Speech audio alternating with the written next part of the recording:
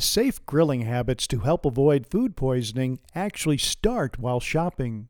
Pick up meat, poultry, and seafood last and separate them from other food in your shopping cart and grocery bags.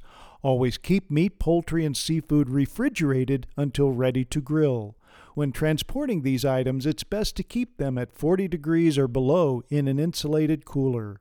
Remember to wash your hands with soap before and after handling raw meat, poultry, and seafood. Wash work surfaces, utensils, and the grill before and after cooking. Cooking should include use of a food thermometer to ensure meat is cooked hot enough to kill harmful germs. When smoking, keep the temperature inside the smoker at 225 to 300 degrees to keep meat at a safe temperature while it cooks. It's very important to not cross-contaminate. Throw out marinades and sauces that have touched raw meat juices. Put cooked meat on a clean plate. After your meal, divide leftovers into small portions and place them in covered shallow containers. Put the containers in a freezer or refrigerator within 2 hours of cooking. For MediBlurb, I'm Dr. Jim Dwyer.